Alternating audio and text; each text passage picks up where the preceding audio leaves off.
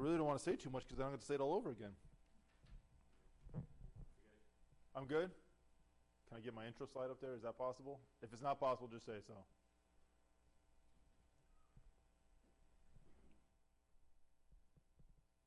Yeah. I put together a way cool 4-slide PowerPoint for you guys today. I spared no time for you. No, I'm just joking. That's all I needed. So, introduction, here we go. Studying the book of Daniel. Daniel's broken up into 2 parts. The first 6 chapters are historical accounts. The second 6 chapters are prophetic. So, John stole my thunder. I was so excited to introduce it to the assembly today. We were doing the book of Daniel, and he kind of took my feet off my underneath. But we will be doing the first 6 chapters from now till our spring conference. And then we're going to hand Larry Price all the prophetic books, the prophetic chapters. We did not do that on purpose. But yeah, so it'd be nice to do all the prophetic part in one sitting for our weekend conference, all right, because it just really helps pull everything together. So we're going to be looking at Daniel 1 today. And now we're going to be doing a lot of background historical lead up to where we end up now. So we're going to do a lot of reading through the Old Testament, a lot of prophets, a lot of accounts of the kings, because it's super critical to understand the context of where we are in the book of Daniel. Okay? So let's start by reading Daniel chapter 1. In the 3rd year of the reign of Jehoiakim, king of Judah, Nebuchadnezzar, king of Babylon, came to Jerusalem and besieged it. And the Lord delivered Jehoiakim, king of Judah, into his hands, along with some of the articles of the temple of God. These he carried off to the temple of his God in Babylonia, and put in his treasure house the things from God. Let's open a word of prayer. Lord God, our Father, we give you thanks for your word, for it is holy and it is true. Lord, I pray this morning as we open and read your word, that your Holy Spirit would illuminate the scriptures to us, that it would reveal what you would have us to learn from it. For Lord, we know that the words written in this book are foolish to the world because they are blind to it. They cannot understand it. Lord, we know that your Holy Spirit lives inside of us and can interpret these things for us so we can understand them. Lord, we pray that we would learn more about you, that we would grow to have a deeper appreciation of you, that we would love you more this morning. Please, Lord, keep me from error, and in all things may you receive the honor and glory this morning. In your Son's name we pray. Amen. All right, so background. We know we got King David, right? Starting with King Saul, right? Then King David, then Solomon, right? We studied the kings, last spring? Was it? This past year we studied the kings. Then you have Solomon, right? And Solomon has a son. He's got a son, come on guys, Rehoboam, right? And Rehoboam and Jeroboam bash heads. There's a civil war. The nation divides, right? 10 tribes go to the north with Jeroboam, right? That's called Israel. And then 2 tribes go to the south with Rehoboam, the rightful king, and they're called Judah, right? So we got the 10 tribes in the north called Israel, 2 tribes in the south called Judah. And they really don't get along. And once in a while they work together, but most times they don't get along. A little civil war that happened. It's a very sad time in the nation of Israel. Now, over that period of time since they split, both kingdoms kind of go in a downward spiral. Israel never has a good king, we know. We looked into that. Judah has some good kings, some bad kings, some good kings, some bad kings, and it just does this spiral downhill, right? Now, over 100 years before Daniel chapter 1, Israel, the 10 northern tribes, had already been destroyed, taken captive by Assyria, right? Many prophets went to Israel and preached to Israel. Repent, change. You need to follow the ways of the Lord. You need to go back. You've abandoned him. And if you don't, you'll be destroyed. And sure enough, they didn't listen to the prophets. They didn't listen to the word of God. And God punished them. And the Assyrians came in, killed many, many people, and then scattered the remnant, the leftovers, scattered them all over the world. Over 100 years later, during that period of time, Judah's not doing so good. They're going downhill. And prophets such as Habakkuk, Zephaniah, Jeremiah, and Ezekiel all go to Judah and preach to Judah on behalf of the Lord, saying, listen, change your heart, change your ways, repent. Destruction is coming because you've defamed the name of the Lord. You've abandoned him. You've gone after false gods. You've done many things that the Lord has asked you not to do. You've just forgotten him completely. And you're making him look bad to the world. And he is going to punish you if you do not change your ways. So for over 100 years, 4 different prophets came to Judah and preached, Jeremiah being one of the key ones. And they too did not listen. Turn with me to Jeremiah chapter 25. Let's see what Jeremiah actually told them in person. Jeremiah 25 lines up pretty darn close with Daniel chapter 1. It's kind of like the final warning. This is my last attempt my last attempt to tell you guys, listen, change your ways. Jeremiah chapter 25 in verse 1. We're going to read 11 verses here, okay? The word of the Lord came to Jeremiah concerning all the people of Judah. In the 4th year of Jehoiakim, son of Josiah, the king of Judah, which is the 1st year of Nebuchadnezzar. So, right, we just know that the 1st year of Nebuchadnezzar is when he came, as we just read in Daniel, and conquered Judah. This is the same time. So Jeremiah the prophet said to all the people, verse 2 of Judah, and to those living in Jerusalem, for 23 years, from the 13th year of Josiah son of Ammon, king of Judah, until this very day, the word of the Lord has come to me, and I have spoken it to you again and again, but you have not listened. Guys, myself have been preaching this for 23 years, and you're not listening. Not picking me up, Ed? Higher. Very high. Sorry, guys. That better? Okay. Sorry. For 23 years, I have been preaching to you directly from the Word of God, change your ways, and you still haven't listened. Verse 4. And although the Lord has sent all his servants, the prophets, to you again and again, you have not listened or paid attention. They said, turn now, each of you, from your evil ways and your evil practices, and you can stay in the land the Lord has given you and your fathers forever and ever. Do not follow other gods to serve and worship them. Do not provoke me to anger with what your hands have made. Then I will not harm you. But you have not listened to me, declares the Lord, and you have provoked me with what your hands have made, and you have brought harm to yourselves. Therefore the Lord Almighty says this, because you have not listened to my words, I will summon all the peoples of the north, and my servant Nebuchadnezzar, king of Babylon, declares the Lord, and I will bring them against Israel, and against this land and its inhabitants, and against all the surrounding nations. I will completely destroy them and make them an object of honor and scorn, an everlasting ruin. I will banish them from the sounds of joy and gladness, the voices of the bride and the bridegroom, and the sounds of the millstone and the light of the lamp. This whole country will become a desolate wasteland, and these nations will serve the king of Babylon 70 years.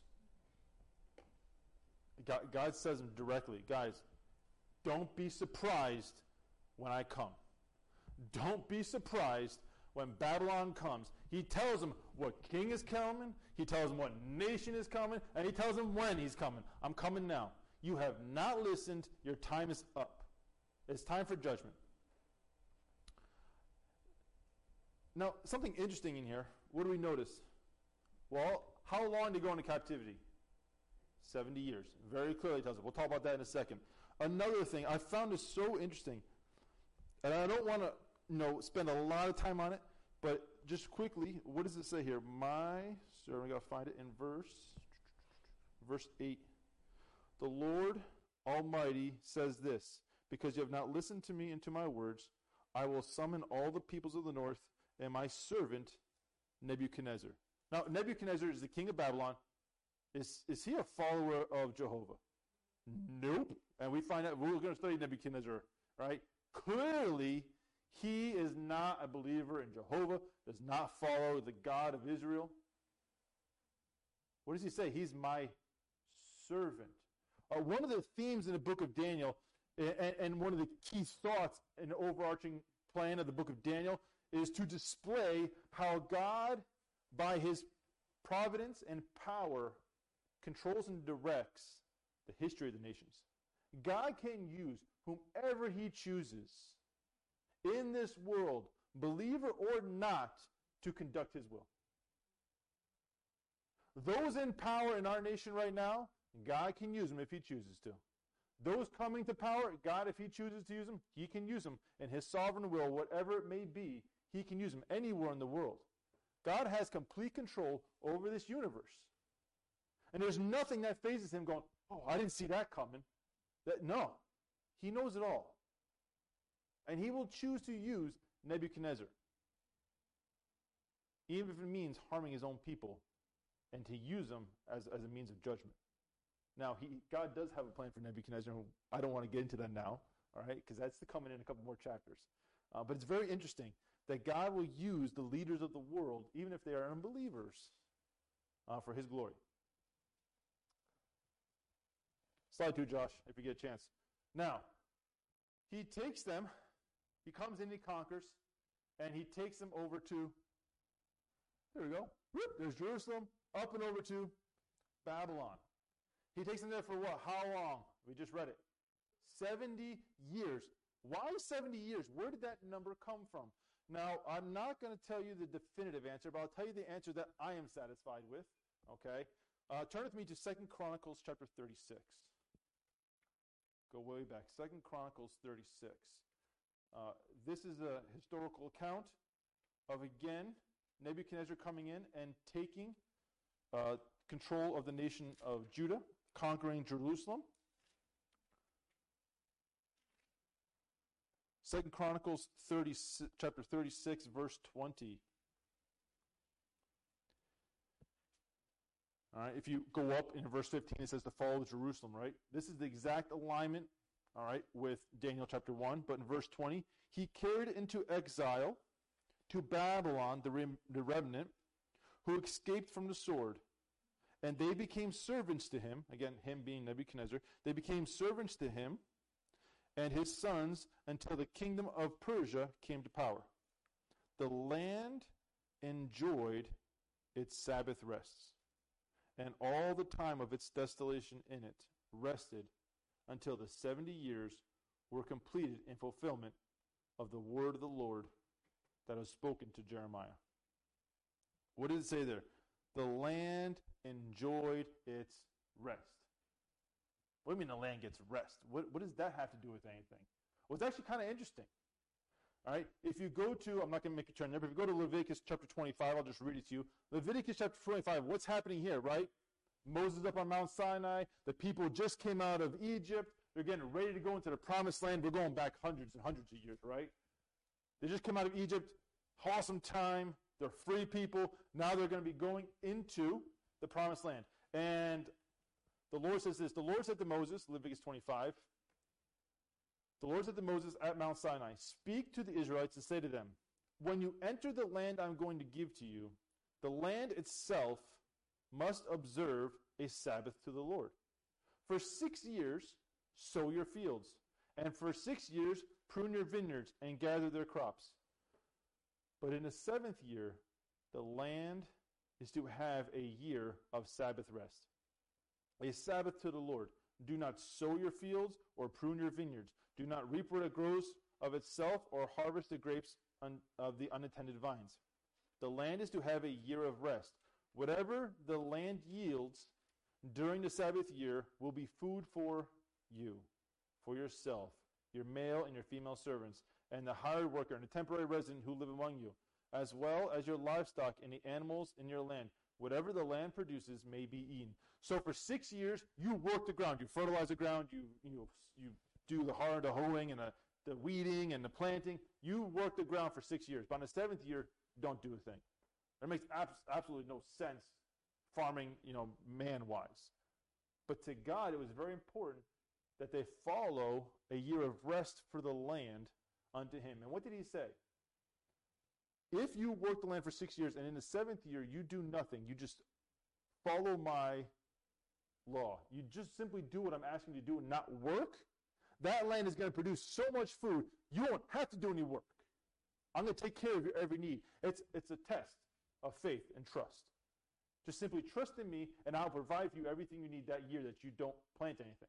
Which, again, makes no sense human-wise, but God's trying to prove to his people that I can take care of you and you don't need to do anything. When the kings came on the scene, what's the role of the king?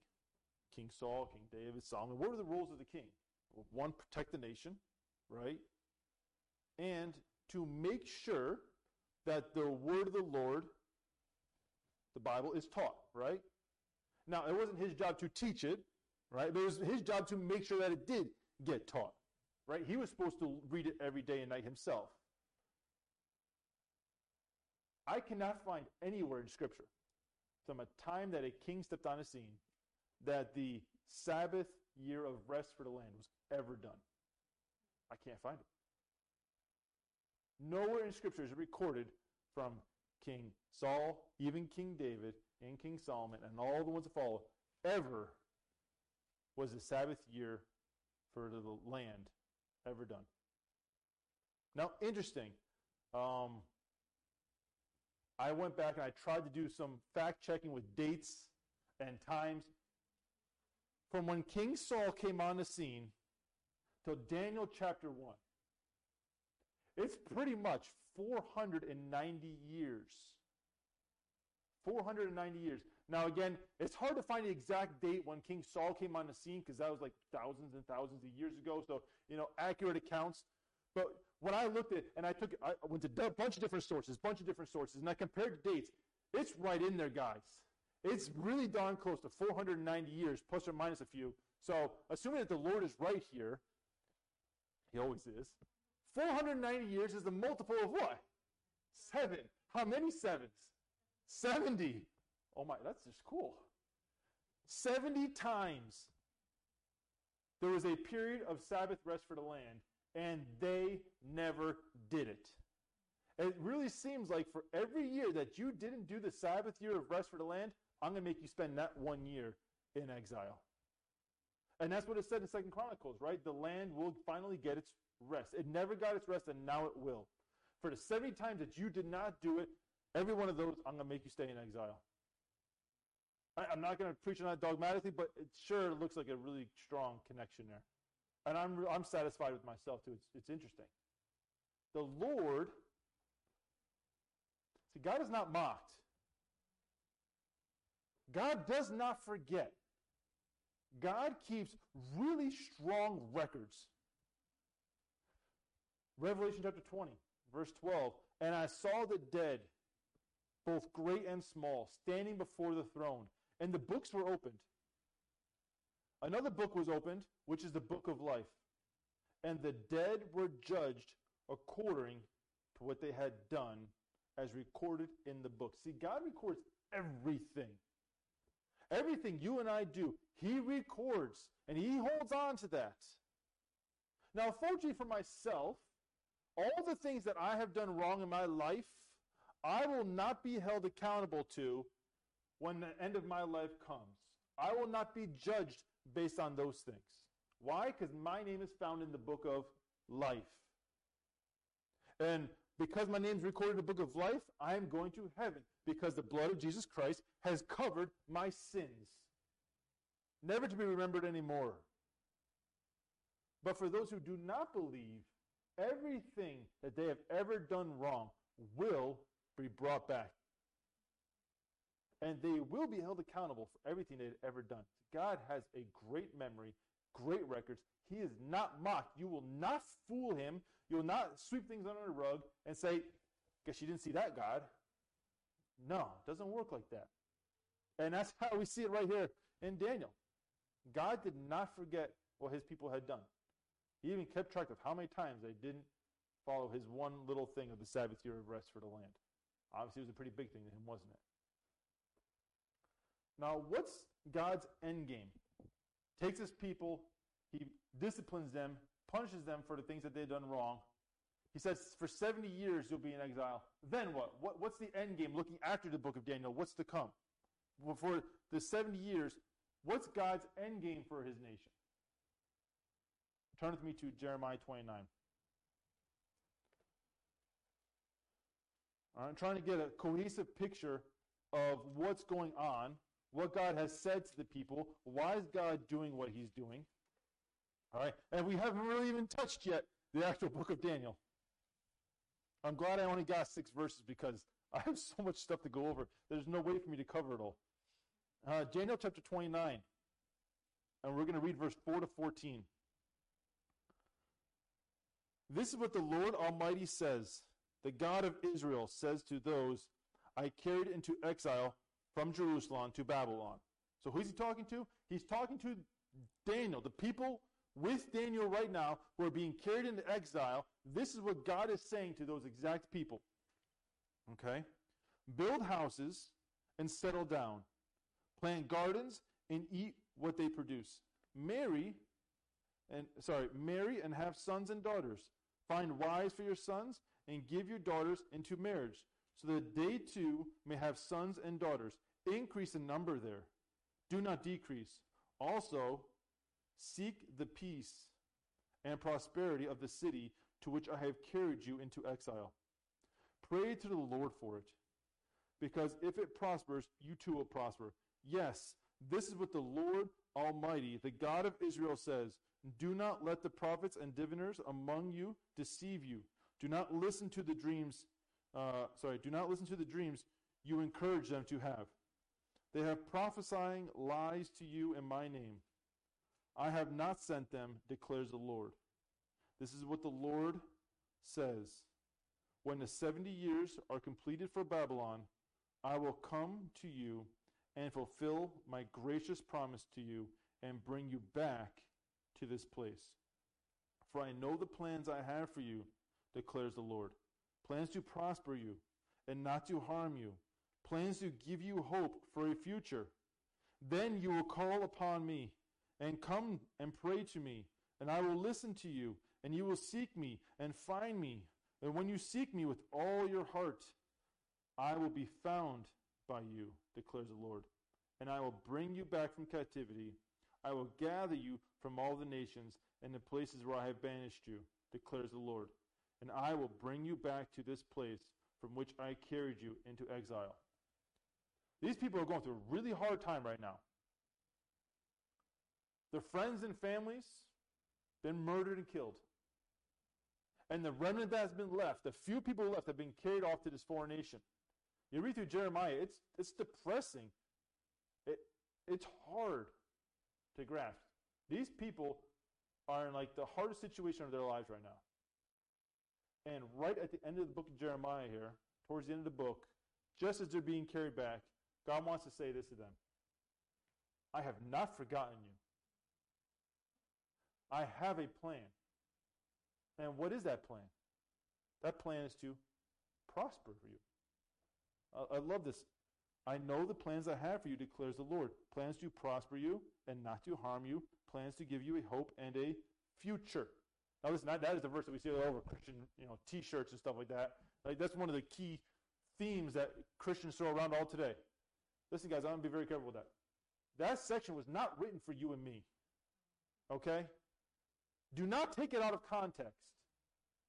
Do not go around quoting that this is a verse for you. This verse is not for us today. This verse is for the Israelites who are now in captivity. Now, certainly some of the themes in there are great themes. And certainly we know that the Lord God has plans for us. We know that he wants us, all right, to do well. But not necessarily do well in earthly terms, to do well in the kingdom terms, right? We have to be very careful here, all right? Don't take verses out of Scripture, out of context, and apply them to your life as like your theme verse. All right, just be careful with that. God says, listen, you're going into exile. You're going to be there for 70 years. Get comfortable. get a home, get a job, settle down. You're going to be there a while. 70 years is a long time. You think about it, my parents are low 60s. If my parents were the first generation into Babylon, they had kids. So they lived their life, had a job, going into retirement. They had kids. Me. Now I'm living in Babylon. Born in Babylon, living in Babylon. Guess what? I now have my kids. And we still have almost another 10 years to go. My daughter, technically, in these times, could be married and having children before they get out. You're going to be there a while, guys. Get comfortable. Try and make the best of it. Marry. Settle down. You're going to be here a while. But I'm not going to forget you. And what does it say? This is very interesting too. Verse 7. A little side tangent. Verse 7. Seek the peace and prosperity of the city in which I have carried you into exile. Pray to the Lord for it. Wow. You're going to a foreign land of people you don't know, probably people you very much hate because they just came and killed all of you, right? Pray for them. Be symbols and models of peace in that land. I don't know about you. I'm a foreigner in this land. Not just because I'm Canadian. All right? All right. We're all foreigners here on earth, aren't we? This is not our home. We're only here for 100, maybe 100 years. We're going to glory. We're going home. This is not our home. We are foreigners in this land. While we are here, it is good to pray for our land. It is good to pray for our government. It is good for us to be symbols of peace. To pray for peace. That is a good thing. It is a good thing.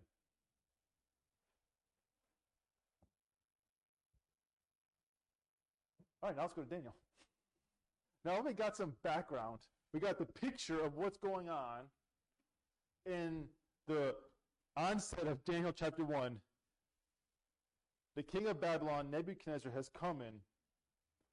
He has destroyed Jerusalem, destroyed it, knocked down all its walls, destroyed the temples. He has killed hundreds of thousands of people. And everybody who is left is now being taken back to Babylon.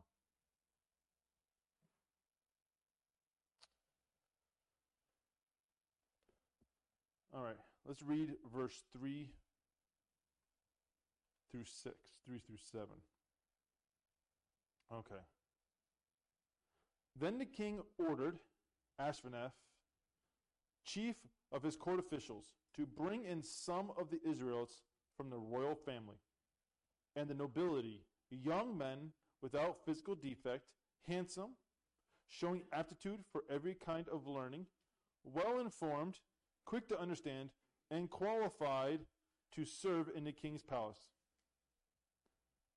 He was to teach them the language and literature of the Babylonians.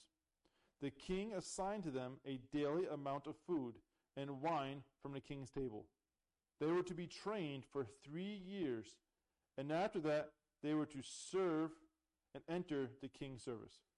Among these were some from Judah, Daniel, Hananiah, Mishael, and Azariah. The chief official gave them new names. To Daniel, the name Belteshazzar. To Hananiah, Shadrach. To Mishael,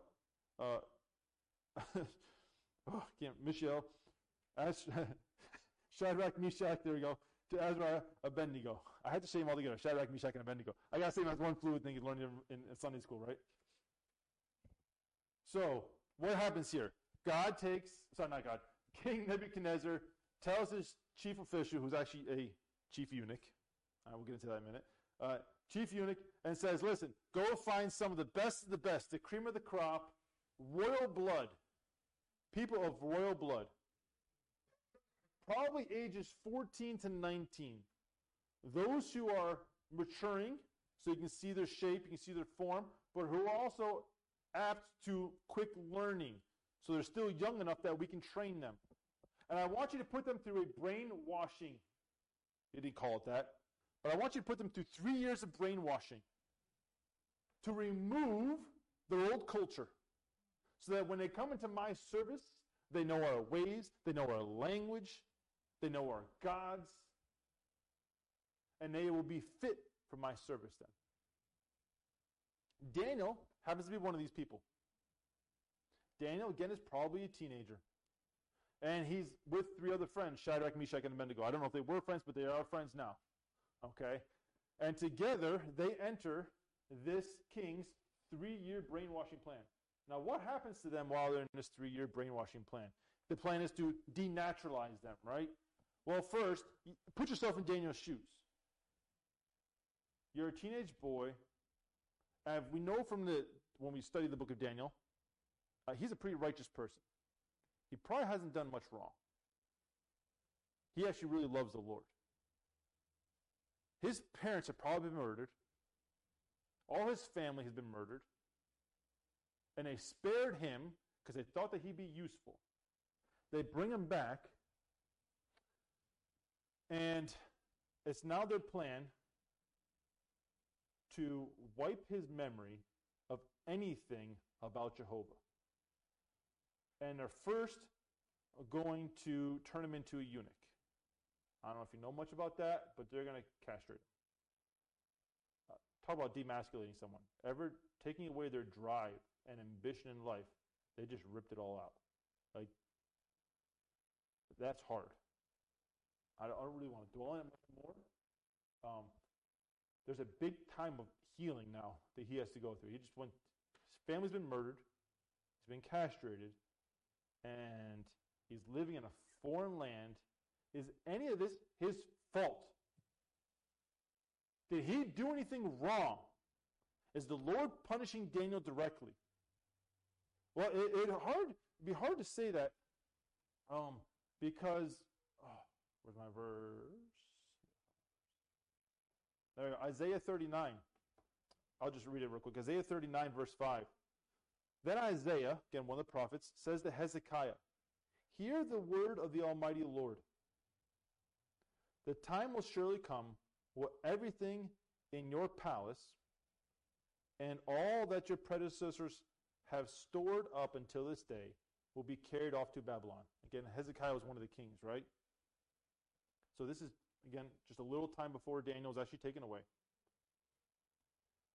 "Nothing will be left, says the Lord, and some of your descendants, your own flesh and blood, who will be born to you, will be taken away, and they will become eunuchs in the palace of the king of Babylon."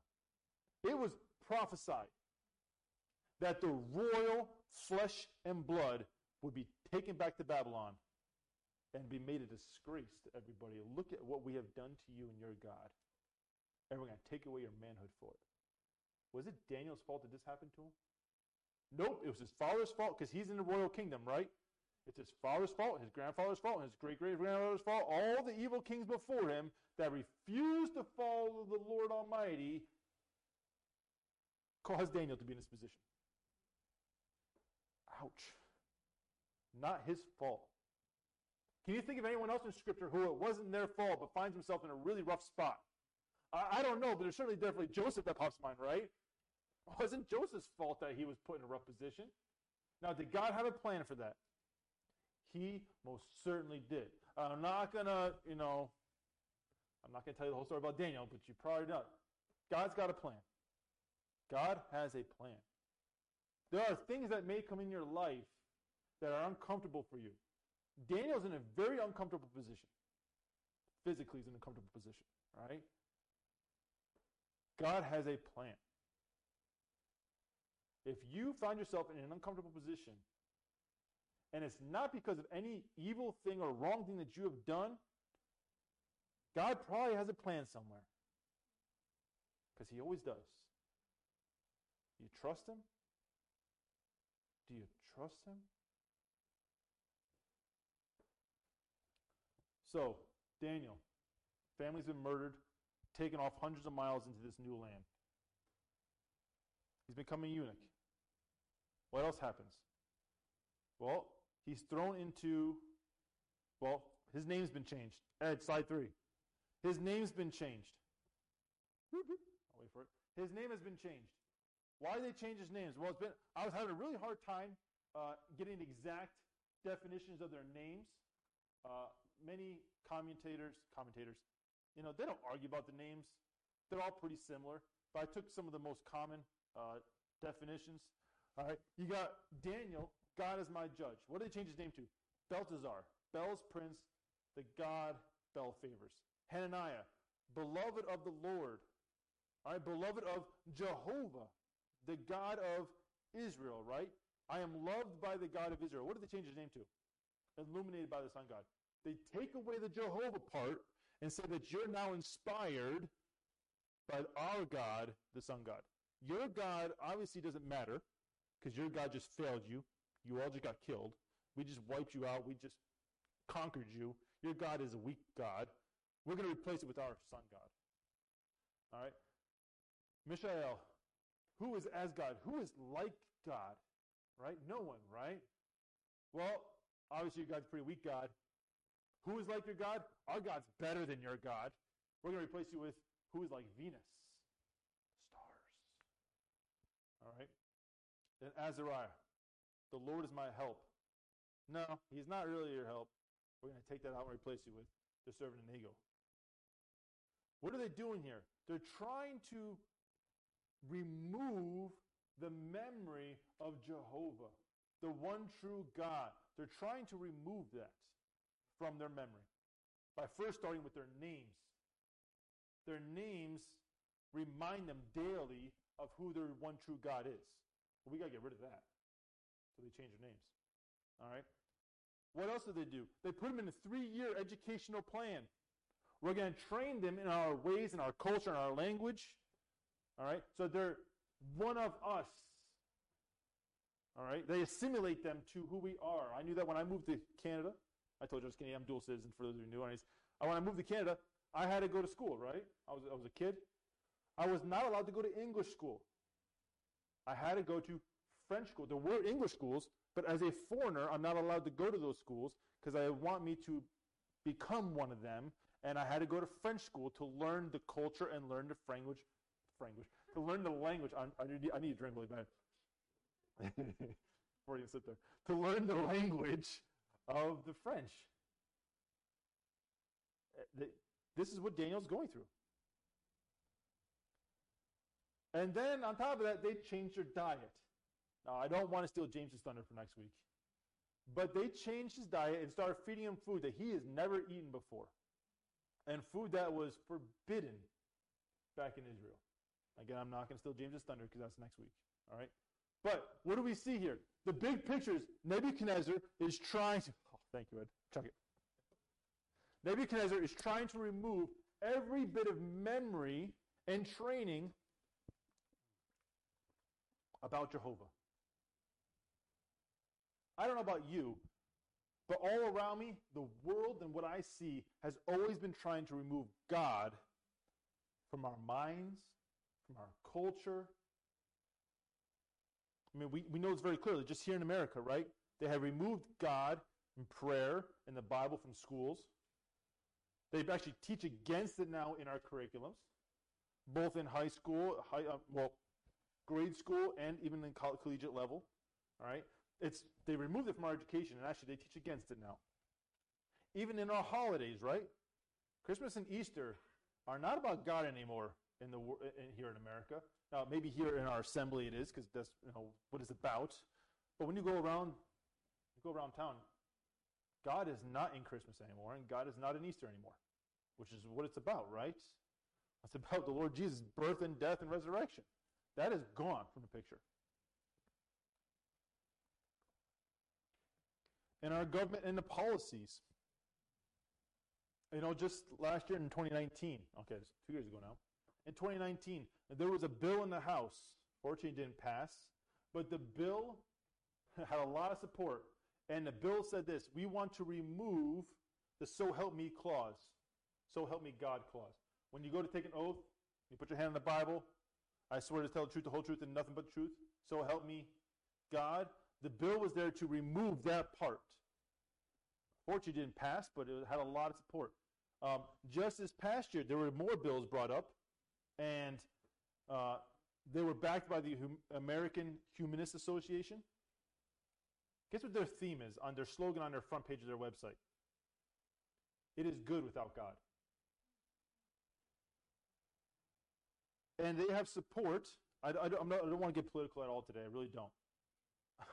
But there is a group of politicians, and they call themselves the Secular Democrats of America Political Action Committee.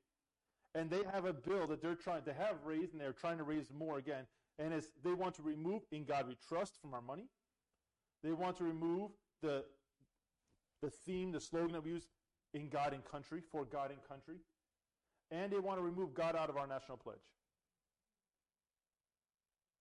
They want to take God out of America, out of our culture, out of our way of life, they just want to remove everything that has to do with God. Especially if it's about the Bible and Jesus, right? Other gods are okay, just not the one true God. It's all around us, guys. We see it in our laws in our land. We would rather have abortion and gay marriages. Like it's everywhere. The world wants to remove faith. They want faith. They want to remove the one true God from everything. Do you recognize that? Do you see that in your workplace? I know in my workplace it is forbidden to talk about God. I'm a teacher. Forbidden doesn't mean it stops me, but it is not allowed. It's heavily frowned upon.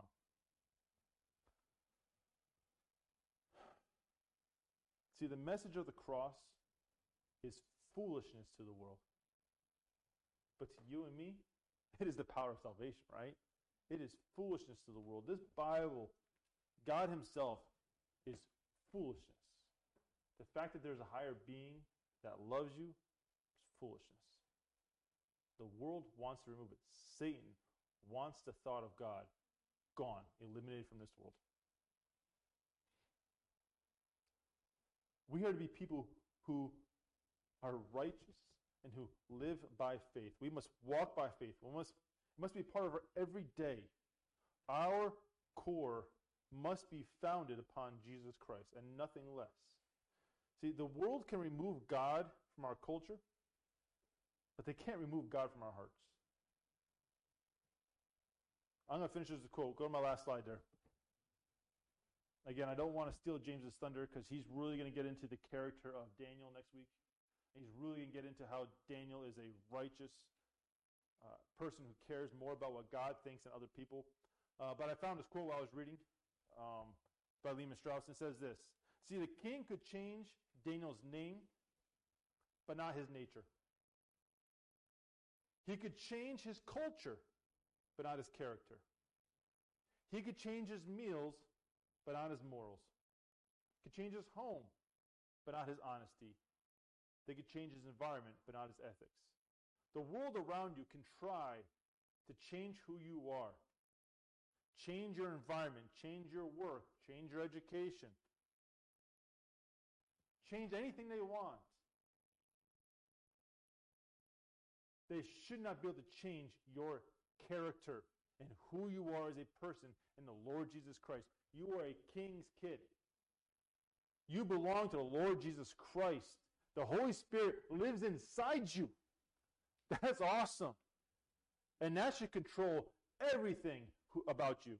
What you think, what you see, what you say, how you act, how you react, your thought processes, your words should be so different from the world that it doesn't even make sense to them.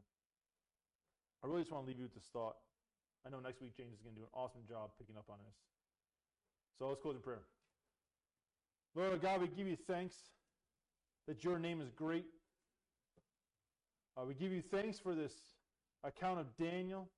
Lord, I pray that as we look into this series that you will teach us about your faithfulness to the nation of Israel, that you will teach us about your providence and how you control the destiny of this world, you control the leadership, that you are sovereign over all things, and that you are sovereign even in our own lives.